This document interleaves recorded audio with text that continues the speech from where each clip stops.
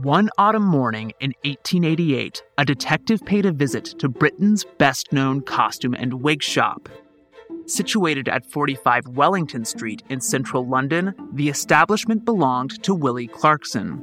Upon entering, the policeman passed between showcases filled with wigs of every shape, size, and color, and proceeded past a portrait gallery honoring the kings and queens of London theater.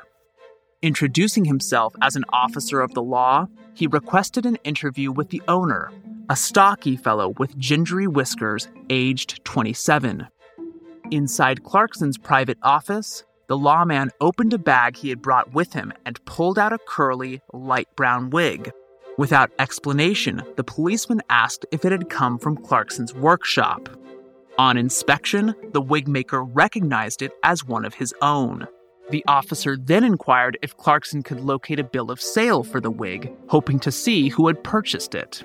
The proprietor and his team searched high and low without success. There was simply no record of who had bought the hairpiece. When Clarkson asked why they had gone to such trouble, the officer's answer took him aback.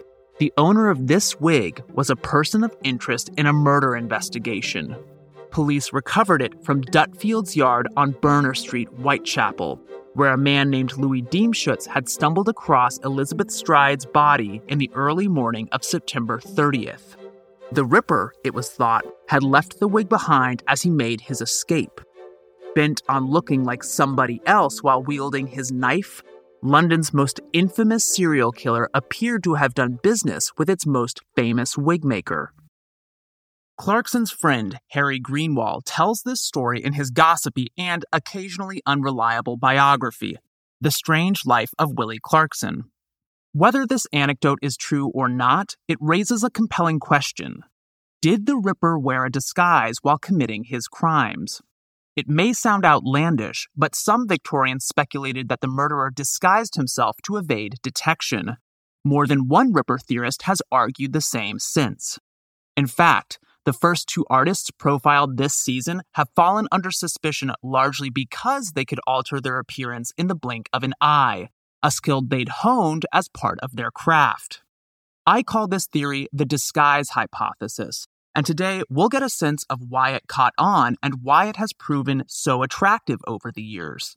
First, we'll hear about how Clarkson achieved unfathomable renown as a theatrical wig maker and master of disguise. From there, we'll explore the double-sided role that disguise played in the Whitechapel homicides. As already noted, some have suspected the Ripper concealed his identity while out on the prowl. This may or may not have been the case, but we know for a fact that agents of justice, both professional and vigilante, donned disguises while hunting the killer. Some are even claimed to have gotten their outfits at Clarkson's. Finally, we'll learn why documentarian P. William Grimm has fingered Clarkson as Jack the Ripper, even though the wigmaker supposedly aided the authorities in their investigation. For all his fame and flamboyant glamour, Clarkson had parts of himself he wanted to keep secret, including apparent ties to some of the period's most notorious criminals. One of these underworld connections forms the basis of Grimm's case. This is The Art of Crime, and I'm your host, Gavin Whitehead.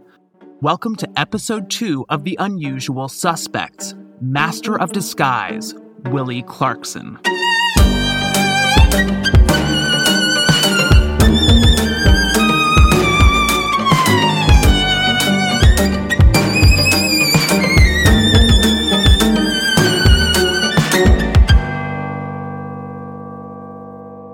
William Willy Barry Clarkson was born on March 31st, 1861, the son of a wig maker also named William.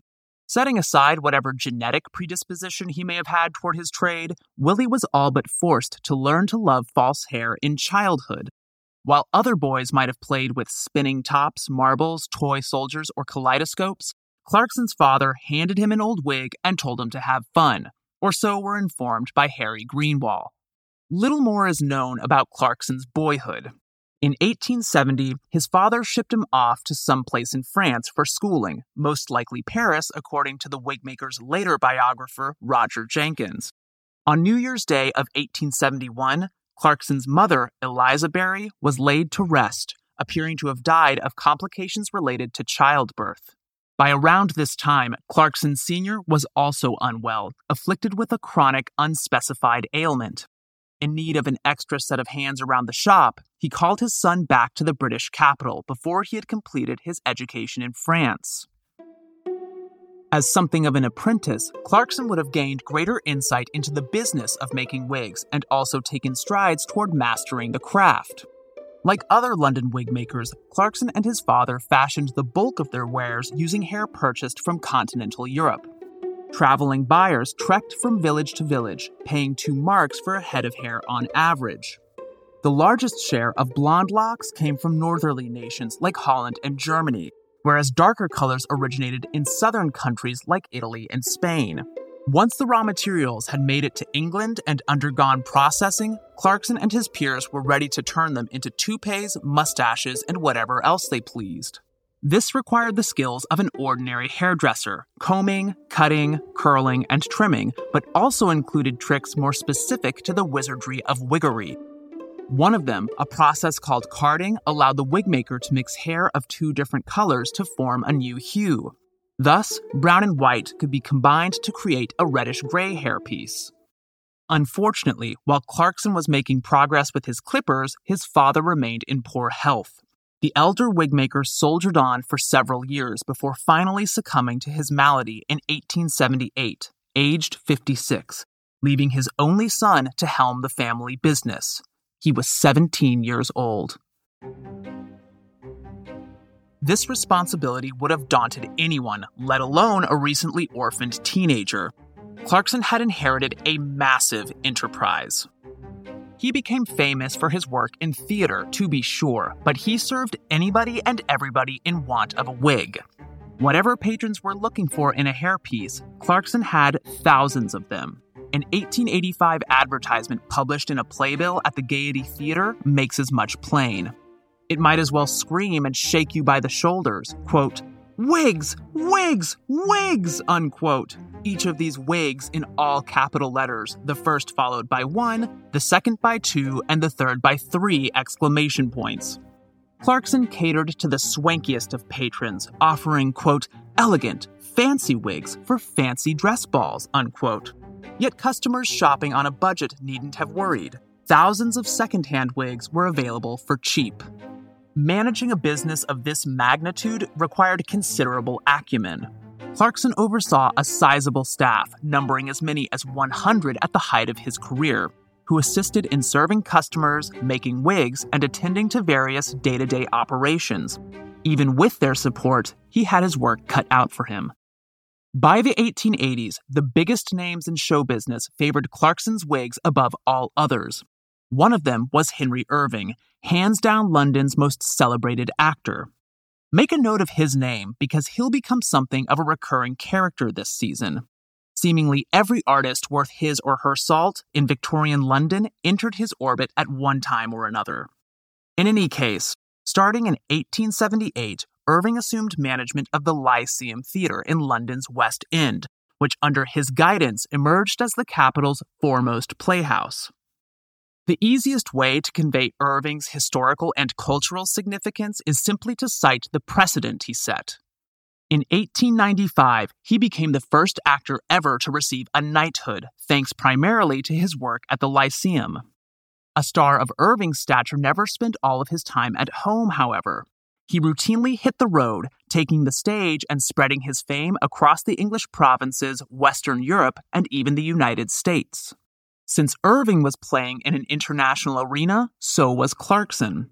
In 1883, Irving hired him while preparing to embark on his inaugural tour of North America. This extravagant undertaking would incorporate a repertoire of 12 plays as well as dozens of actors and actresses, many of whom would don multiple wigs throughout a single performance because they were playing more than one character. In the end, Clarkson supplied Irving with a staggering 1,100 handmade wigs. In addition, 3 assistants traveled overseas to take care of them all, as well as to help the cast put them on and take them off. Irving and other thespians trusted Clarkson partly because he understood that hair reveals much about a character's personality. In an interview published in the Era on November 10, 1900, Clarkson observed, quote, "Wigs, like men, have character. To simply make a wig, say, for an ordinary old man, is a mere nothing if it is only a wig. But every man, from rogue and rapscallion to prince and pauper, has some peculiarity about the hair. And it is in the peculiarity of the wig that the man on the stage, at his first entrance, so to speak, is foreshadowed. Put another way, a wig spoke volumes about an actor's character before he had so much as opened his mouth." If Clarkson hadn't proven he could pull off anything by wigging for Irving's North American tour, he certainly proved it 2 or 3 years later when the circus came to town. Sometime around Christmas, perhaps in 1886, disaster struck at Covent Garden Theatre in London. William Holland's Grand Circus was slated to perform there, and it would feature animal acts. Much to his dismay, the showman discovered that one of his four-legged co-performers, a lion, was in no condition to appear before the public. As cats will, the beast had been shedding, and his mane lay scattered in sad little heaps across the floor of his cage. The issue was self-evident. No king of the jungle could look majestic without his mane. A circus with this lion would have been akin to a royal procession for a queen without her crown. Luckily, somebody knew who to talk to. If anyone in the metropolis could remedy this biological wardrobe malfunction, Clarkson could. He was duly notified and brought backstage at Covent Garden Theatre later that day. When the lion's keeper asked him to step inside the predator's cage to take measurements, Clarkson declined, probably keen on keeping both of his arms. The keeper ended up doing it himself, and once Clarkson had the numbers he needed, he flew back to his shop and threw together a faux mane. According to Jenkins, the lion disliked his new accessory in the beginning, but he had gotten used to it by the end of the show. Clarkson reached a new height of fame in 1888, the very same year as the Whitechapel homicides. That spring, he traveled long distance not only to wig, but also to costume a troupe of amateur performers. This might sound unworthy of the great wig-maker's time, and in most cases it would have been, were it not for the fact that Queen Victoria was the one hiring. Sir Henry Ponsonby, the keeper of the Privy Purse, summoned Clarkson to one of Victoria's royal residences, Osborne House, located on the Isle of Wight in the English Channel. Her Royal Majesty desired theatre, the wig-maker discovered, and she wanted to watch it at home. Mounted by members of the extended royal family as well as other denizens of Victoria's household, the Osborne House revels entailed what were known as tableaux vivants. A peculiar 19th century entertainment, the tableau vivant was an elaborate stage picture, a sort of three-dimensional painting in which performers held carefully orchestrated poses for extended periods of time, usually in silence. In cinematic terms, you could think of it as a freeze frame. Tableaux vivants were meant to be studied like pictures in a gallery, and partly for this reason, theater historian Richard Schock argues that modern audiences might have trouble appreciating them, accustomed as we are to more or less constant movement and sound instead of silence and stasis in performance. During the first evening of the Osborne House theatricals, Victoria took special pleasure in the final tableau. Homage to the Queen, a most, quote, unexpected surprise, unquote, she enthused in her journal. This tableau featured ladies of the royal household, decked out like maids from ancient Greece, striking stately attitudes and assembled around a bust of Victoria herself. Garlands lay tastefully arranged on the floor, others draped over the performers' bodies. With this tableau and others, Clarkson acquitted himself well, even if the festivities ended in a mortifying surprise for him. He was helping Princess Beatrice, the monarch's youngest and best-loved daughter, out of a wig when he received a summons from somebody or other.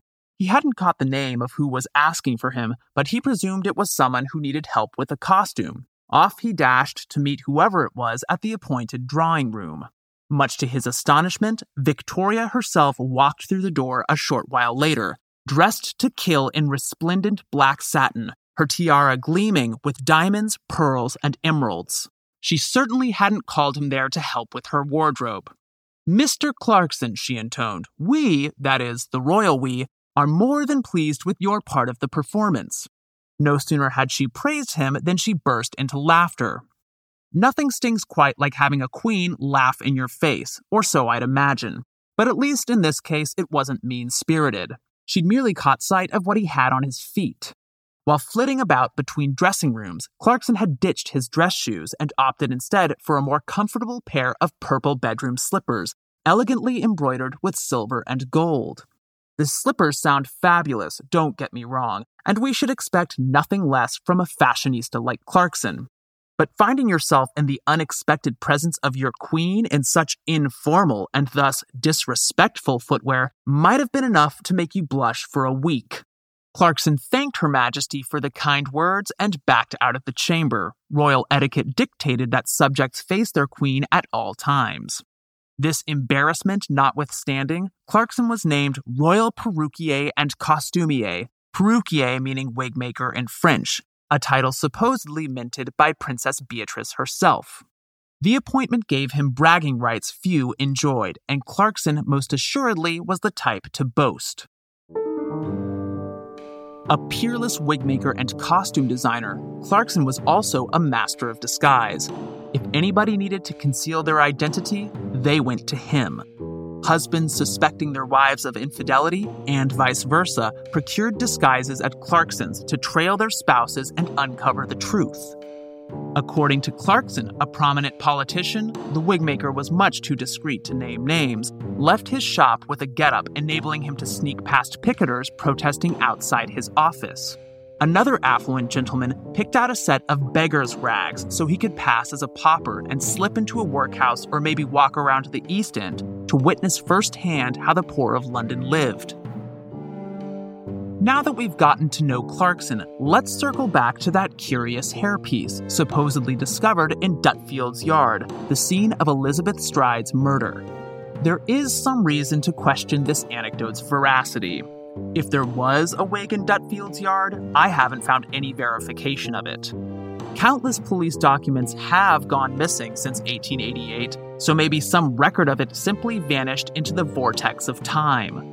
Even so, there are several sources that probably would have mentioned it if indeed it existed, and none of them do. Policeman Walter Jew reminisced about working the case nearly 50 years later in his 1938 memoir, I Caught Crippen. According to him, investigators came across grape skins and seeds while combing over the scene, but he makes no mention whatsoever of a wig. Nor do several other senior officials who wrote about the investigation. For all we know, Clarkson or his biographer manufactured the account. It does make for a good story. Whatever the case, it's worth thinking about why the disguise hypothesis came about in the first place. As far as I can tell, people have latched onto this theory because it answers a question that has dogged investigators ever since the Ripper committed his crimes. How on earth did he evade the police? Walter Dew was still puzzling over how the killer had outfoxed him and everyone else 50 years later. Quote, I was on the spot, actively engaged throughout the whole series of crimes, he recalls in his memoir. I ought to know something about it. Yet I have to confess I am as mystified now as I was then by the man's amazing elusiveness, unquote. The way the Ripper killed and then slipped past policemen undetected does boggle the mind. Consider the murder of Catherine Eddowes, the second to occur on September 30th, the night of the so-called double event. Police Constable Watkins happened upon her body in Mitre Square at 1:44 a.m. 14 minutes earlier, at about 1:30, he had found the area empty while passing through on patrol, leaving by way of Mitre Street. At 1:41 or 1:42, another officer on his beat, PC James Harvey, approached Mitre Square from the opposite direction, stopping at the edge of it without entering. Harvey swore at Eddowes' inquest, quote, I saw no one and I heard no cry or noise, unquote. A third police officer, PC Pierce, was also near the scene at the time of the killing. In fact, he lived at Mitre Square, and he and his wife could have looked out their window and witnessed the murder if they hadn't slept through the entire incident. Had he been awake, Pierce could have intervened or gotten a look at the killer. Furthermore, former member of the Metropolitan Police, George Morris, was on duty as a night watchman at the nearby Kearley and Tongues offices. He also claimed not to have seen or heard anything amiss around the time of the killing, and he had cast a glance out the front door of his building toward Mitre Square maybe 1 or 2 minutes before Watkins chanced upon the grisly spectacle. In less than 15 minutes, the Ripper had lured his victim into the square or found her there already, murdered and mutilated her, carving up her face and cutting out her kidney and uterus, and then escaped into the night under the noses of 4 current or erstwhile officers of the law. How did he do it? Dumb luck could have accounted for the Ripper's amazing elusiveness. Or, as some have speculated, he may have lived in or near Whitechapel and known the area inside and out, allowing him to head home or to another safe haven after a murder by taking a circuitous route through less trafficked streets and alleys. Some have conjectured that he could have studied local policemen's beats, giving him a sense of where they would be and at what time, making it easier for him to avoid them. For those who credit the disguise hypothesis, perhaps the least likely of these explanations, a clever costume could have done the trick. As we'll hear later, documentarian P. William Grimm makes precisely this argument in his film about Clarkson. Regardless of how the Ripper brought it off, it's easy to see why the public was fuming over the police's failure to capture him. The East London Advertiser fulminated, quote, "It is clear that the detective department at Scotland Yard is in an utterly hopeless and worthless condition, and that if there were a capable director of criminal investigations, the scandalous exhibition of stupidity and ineptitude revealed at the East End inquests and the immunity enjoyed by criminals, murder after murder, would not have angered and disgusted the public feelings as it has done," unquote. Even the Queen was seething. After the double event, Victoria telephoned the Home Office to register her shock and request information. On November 10th, one day after Mary Jane Kelly's killing at Miller's Court, the monarch fired off a telegram to Lord Salisbury, her prime minister, taking a more critical and imperious tone. Quote, "This new, most ghastly murder shows the absolute necessity for some very decided action. All these courts must be lit and our detectives improved. They are not what they should be," unquote. Condemnation emanated from across the Atlantic as well. According to a hard-hitting article in the New York Times, quote, "The London police and detective force is probably the stupidest in the world," unquote.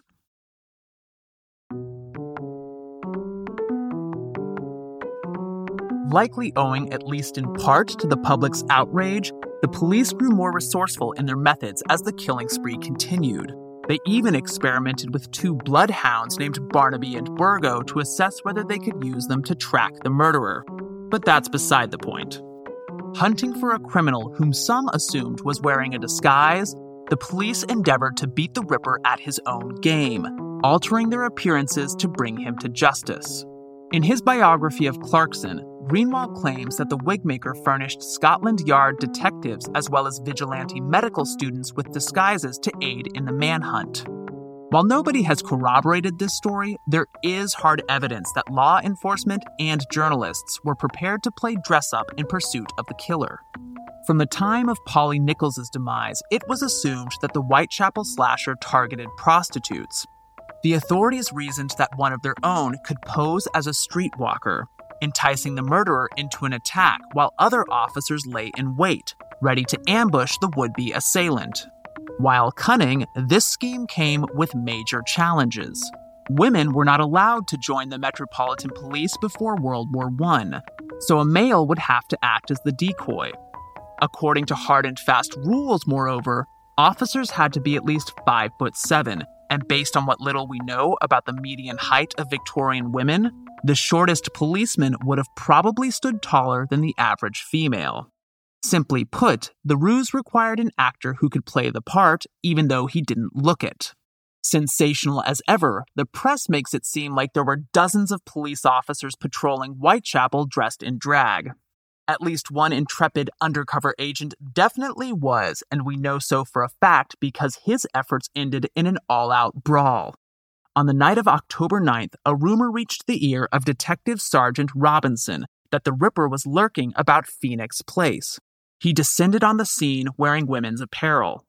Between the hours of midnight and 1, accompanied by a fellow named Henry Doncaster, among several others, Robinson spied on a man, quote, in company with a woman under circumstances of great suspicion, unquote. Appearing to loiter, however, the cross-dressing constable and his companions drew the attention of a pair of washmen, William Jarvis and James Phillips, at work in a nearby cab yard. In P.C. Robinson's version of events, Jarvis and Phillips accosted him with an intimidating air. "What are you messing about here for?" Jarvis demanded. In an effort to explain himself without blowing his cover, Robinson removed his feminine hat and replied, "I am a police officer." "Oh, you are cats and dogs, are you?" Jarvis retorted, whatever that means, before punching Robinson. When the constable defended himself, grabbing hold of his attacker's arm, Jarvis pulled a knife. In the washman's telling, it was Robinson, not they, who had escalated the situation. After the two of them had asked what the incognito copper and his associates were up to, the officer ordered him to mind his own business and then socked him in the chin. Whoever landed the first blow, a melee ensued, and it's a small miracle nobody died. Robinson sustained 2 stab wounds, one above the left eye and the other on the bridge of his nose. Henry Doncaster was not only knifed in the face, but also walked away with a dislocated jaw. Meanwhile, Robinson cracked Jarvis over the head with his cudgel. Reeling from the impact, Jarvis called for backup. "Come on, George, cats and dogs!" A fresh pack of potential combatants emerged from the cab yard, armed with pitchforks among other weapons. Robinson and company must have counted themselves lucky because police reinforcements showed up before they could make use of these armaments, preventing what could have erupted into a bloodbath. Instead of arresting Jack the Ripper, Robinson had Jarvis and Phillips taken into custody. Later that day, the brawlers appeared at Clerkenwell Police Court, surgical tape and blood-stained bandages covering their wounds. Near the end of October, Jarvis and Phillips stood trial for assaulting an officer on duty. The latter was acquitted, but the former got slammed with 6 weeks' imprisonment, including hard labor. The police were not the only ones to pull on disguises. An outspoken critic of law enforcement's failure to apprehend the Ripper, noted journalist George R. Sims claimed to have taken matters into his own hands with the help of a costume. At about 9 o'clock one Saturday night, Sims left his home dressed as a ship's engineer in the company of a man called Albert Edward. Having made himself up as a quote-unquote foreign sailor, this Albert Edward dazzled when it came to the art of dissimulation. According to Sims, he, quote, looked capable of all the murders that have ever been committed and a good many that haven't been thought of yet, unquote. Within an hour, they had ventured to Whitechapel, where they roamed the main thoroughfares along with the labyrinthine web of back alleys, visiting the crime scenes and keeping an eye peeled for suspicious individuals. Come midnight, they had Buck's Row, the scene of Polly Nichols's murder, all to themselves. Flummoxed by how the Ripper could have committed this crime without a sound, they, quote, tried to work the murder out and get a theory, unquote. Much to Sims and Albert Edwards' disappointment, their gambit wouldn't end in the Ripper's detainment, though it would attract the notice of patrolling police officers who demanded they explain what it was they were about.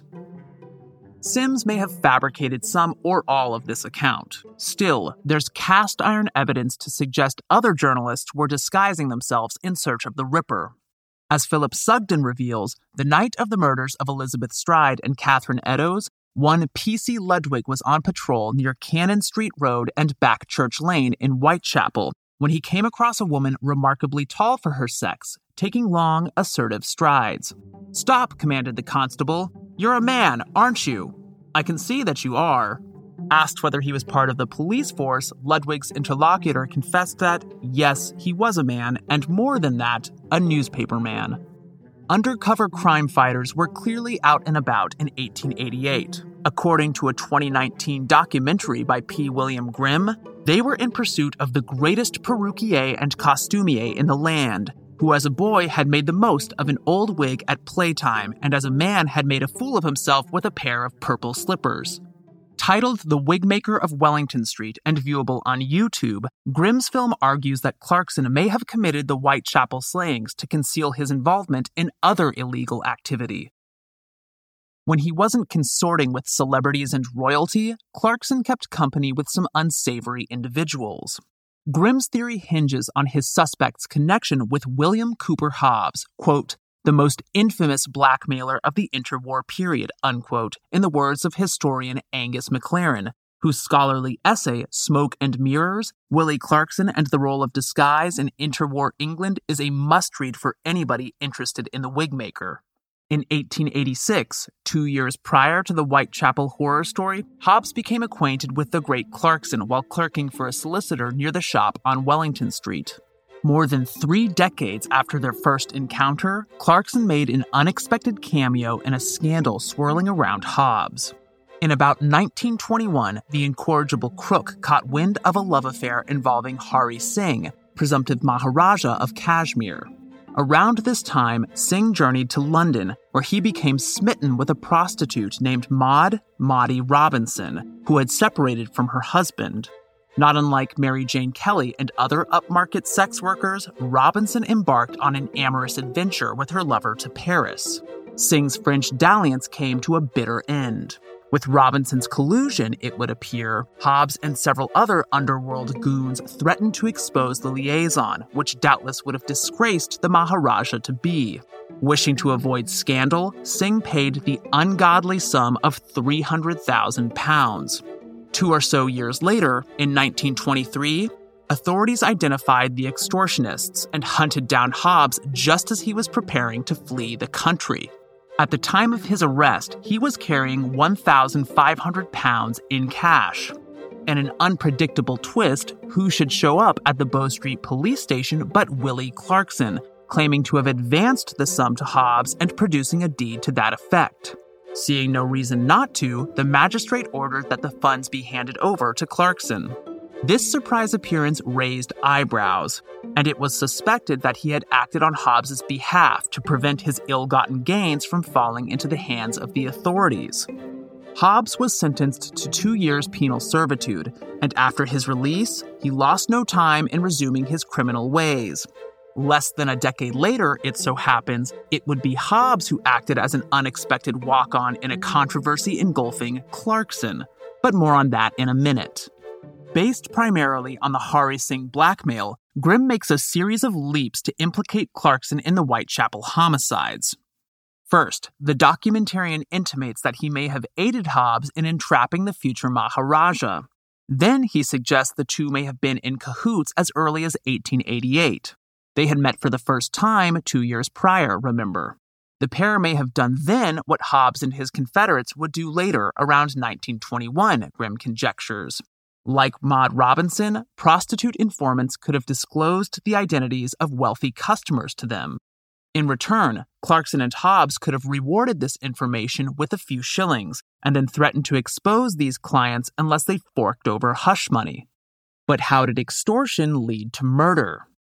Grimm founds his argument on the slaying of Martha Tabram, a non-canonical Ripper victim whose killing many researchers have pinpointed as possibly the first in his rampage. Tabram met her end in the early hours of August 7, 1888, roughly 3.5 weeks before Polly Nichols perished in Bucks Row. The night of August 6th, a bank holiday, Tabram partook of rum and ale during a pub crawl, accompanied by a prostitute, Mary Ann Connolly, nicknamed Pearly Paul. Along the boozy way, they picked up with a couple of soldiers. At about 11:45 p.m., the four split into pairs, 1 man and 1 woman in each, and headed their separate ways, presumably for sex. Tabram and her guardsmen are supposed to have gone to George Yard, where the residential George Yard building stood.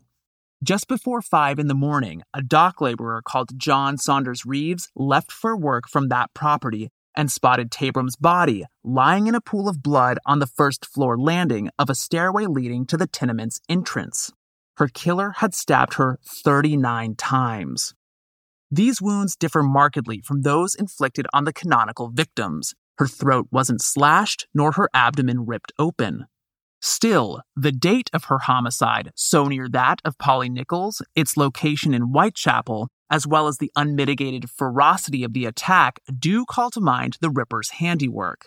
As many have pointed out, moreover, It's not uncommon for a serial killer to change his modus operandi with time. According to P. William Grimm, Tabram could have been taking part as an informant in Hobbs and Clarkson's extortion racket. One day before her homicide, the Evening Telegraph published an article about the wigmaker. The news item could have come to Tabram's attention, the documentarian speculates, making her aware of his status and wealth.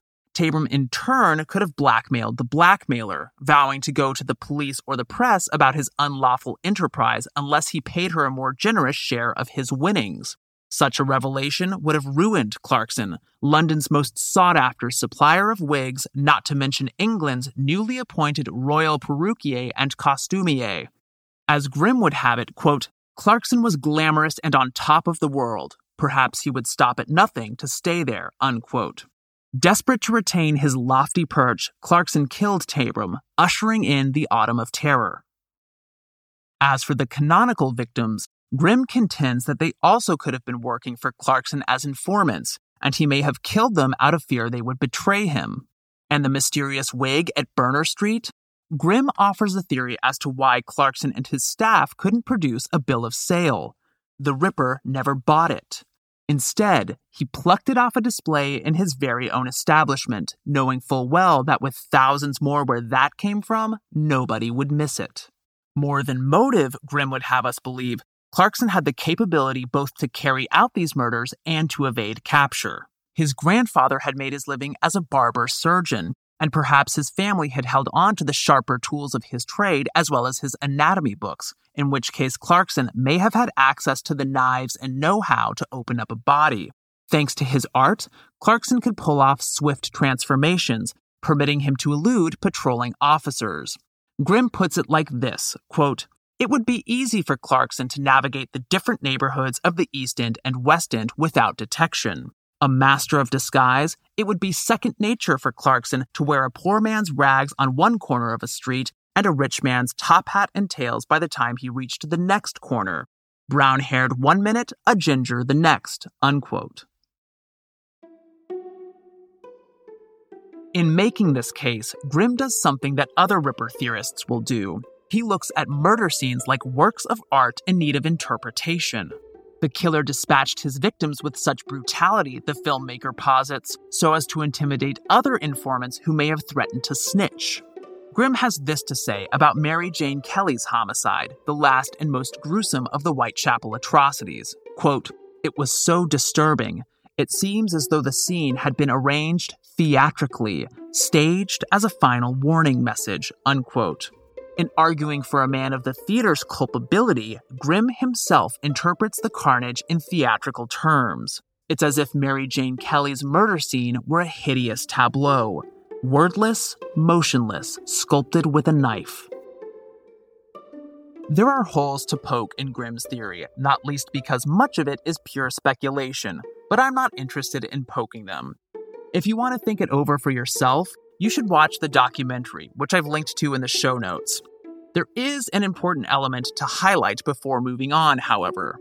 In Grimm's hypothetical version of events, the Whitechapel murders were not random acts of violence carried out by a sexual psychopath. Instead, Clarkson is proposed to have targeted his victims specifically to silence them.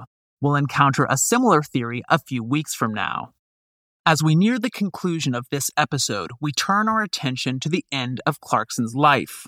Whatever you make of him as a Ripper candidate, the enigmatic circumstances surrounding his death and the courtroom drama that followed it certainly compelled the public to ask what crimes Clarkson might have committed while alive, as well as what secrets he had taken to the grave. On October 13th, 1934, the wigmaker was found lifeless on his bedroom floor with a nasty gash on his head. The king's personal physician, Lord Devon of Penn, rushed to the scene but was unable to resuscitate Clarkson. Forensic scientist Bernard Spilsbury carried out an inquiry and detected no evidence of foul play. The cause of death was never explained. What came next was even stranger. Conflict erupted when Clarkson's will was probated at the High Court of Justice in January 1935. His fortunes had declined since the pinnacle of his success in the early 1920s, yet it was still taken for granted that he would leave behind a sizable estate. He'd reigned as London's preeminent wigmaker for decades, after all, even working for Irving and Queen Victoria. The bigger question was who would inherit his wealth. Clarkson had lived and died a bachelor, never fathering children. Uncertainties aside, it's safe to say nobody could have guessed whom solicitor Clifford Mortimer would name as the wigmaker's sole beneficiary, convicted blackmailer William Cooper Hobbs, infamous for his role in the Hari Singh affair. Despite Hobbs's claims, the court ruled to honor a later will which designated other parties as Clarkson's rightful heirs. 3 years later, in 1938, Hobbs was back in prison for a 5-year sentence, this time convicted of forging the wigmaker's last will and testament. Then there were the insurance companies, several of which insisted Clarkson had repeatedly filed fraudulent claims. The insurancemen conducted an inquiry into Clarkson's company and discovered that over the course of 40 years, he had received payouts for 1 gas explosion and no fewer than 8 conflagrations, all of them having done extensive damage to his business. In a shocking turn of events, insurance fraudster Leopold Harris testified under oath that he had made Clarkson's acquaintance in 1931 and that his partners in crime set his shop ablaze that same year. The arsonists employed the so-called paper and tray method, whereby a candle was lit and allowed to burn down until setting fire to a highly flammable photographic tray on which it had been placed. The blaze devoured the fire starter itself, destroying all evidence of arson. Purporting to be Clarkson's insurance agent, Harris bribed one of his employees to conceal an extremely incriminating piece of information. Prior to the fire, somebody had arranged for most of the wigmaker's theatrical stock to be removed to a safe location. Nevertheless, Clarkson, or someone close to him, averred that the blaze had consumed these hidden assets, thereby increasing the payout. 2 insurance claims were deemed fraudulent, though the full extent of Clarkson's involvement was never ascertained. The ultimate outcome of these cases left many observers incredulous. By the time the insurance companies collected their dues, Clarkson's estate was insolvent. His shop closed, rendering the family business defunct. For all intents and purposes, there was nothing left to his name. Inquiring minds couldn't help asking where the money had gone. More likely than not, the world will never know. However, more than one of Clarkson's contemporaries harbored a suspicion that he himself might have been a victim of blackmail. He did have a lot to hide. The trial had laid bare his connection with arsonists, and historian Angus McLaren explores 2 further facets of his identity that could have made Clarkson vulnerable to extortion. To begin with, he was widely believed to be of Jewish descent at a time when anti-Semitism cut across British society. McLaren admits that it seems improbable for a blackmailer to have used this information against Clarkson, since it, in itself, would not have sufficed to compromise him. At the same time, Clarkson had a strange habit of vehemently denying any Jewish ancestry, and closeted Jews had fallen prey to blackmailers before. Perhaps more likely, McLaren intimates somebody had threatened to out Clarkson as gay, which he was. Earlier in life, he had made eyes at the opposite sex. When he was 17, the wigmaker fell in love with a woman named Jenny Glover, proposing marriage only for the engagement to drag on and dissolve after 7 long years. After the romance petered out, Glover returned a diamond ring her fiancé had given her, which Clarkson is said to have worn around his finger for the rest of his days. After this relationship, there was never another woman, and Clarkson's preference for men became an open secret among the theater industry. Some who knew him described him as, quote, effeminate, unquote, a euphemism for gay, and his earliest biographer remarks that Clarkson had a, quote, sexual kink, unquote. While many of the wigmaker's friends and colleagues tolerated his proclivities, his enemies could have weaponized them. Throughout Clarkson's life, it was a criminal offense for men to have sex with other men. Conviction met with a 2-year prison sentence and could easily decimate a reputation. All the same, McLaren stresses that any evidence pointing toward blackmail for this reason is circumstantial. What is certain amid all this uncertainty is that those who knew or thought they knew Clarkson presumed that he was keeping secrets the rest of us may never uncover. In death, as in life, Clarkson remains a master of disguise. Next episode, we'll meet another man of the theater, this time the American actor who originated the roles of Dr. Jekyll and Mr. Hyde and took the show to London right before the Ripper's reign of terror. Not unlike Clarkson, his ability to disguise himself in an instant would bring him under suspicion. You've been listening to The Art of Crime, created, written, and narrated by yours truly, Gavin Whitehead. Liam Bellman Sharp edited sound and composed the score. Last but not least, 1,000 thanks to research and production assistant Kin Symphonies. If you liked what you heard, please tell the world, by which I mean everyone you know, plus the occasional stranger. Also, if you can, take a minute to rate and review the podcast. It goes a long way in helping other listeners find out about it. Finally, all throughout history, artists have relied on the support of patrons to make their work. The same holds true for podcasters doing shows about historical artists. So please consider making a donation at patreon.com/artofcrimepodcast. Every bit counts and is massively appreciated. As a reminder, be sure to check out the Art of Crime website, artofcrimepodcast.com. It features all kinds of images relevant to the show, including maps, drawings, paintings, photographs, sheet music, and more. You can also follow us on Facebook at Art of Crime Podcast and Twitter at Art of Crime Pod. If you have questions, comments, or feedback, please don't hesitate to drop me a line at artofcrimepodcast@gmail.com. Thanks for listening, and until next time.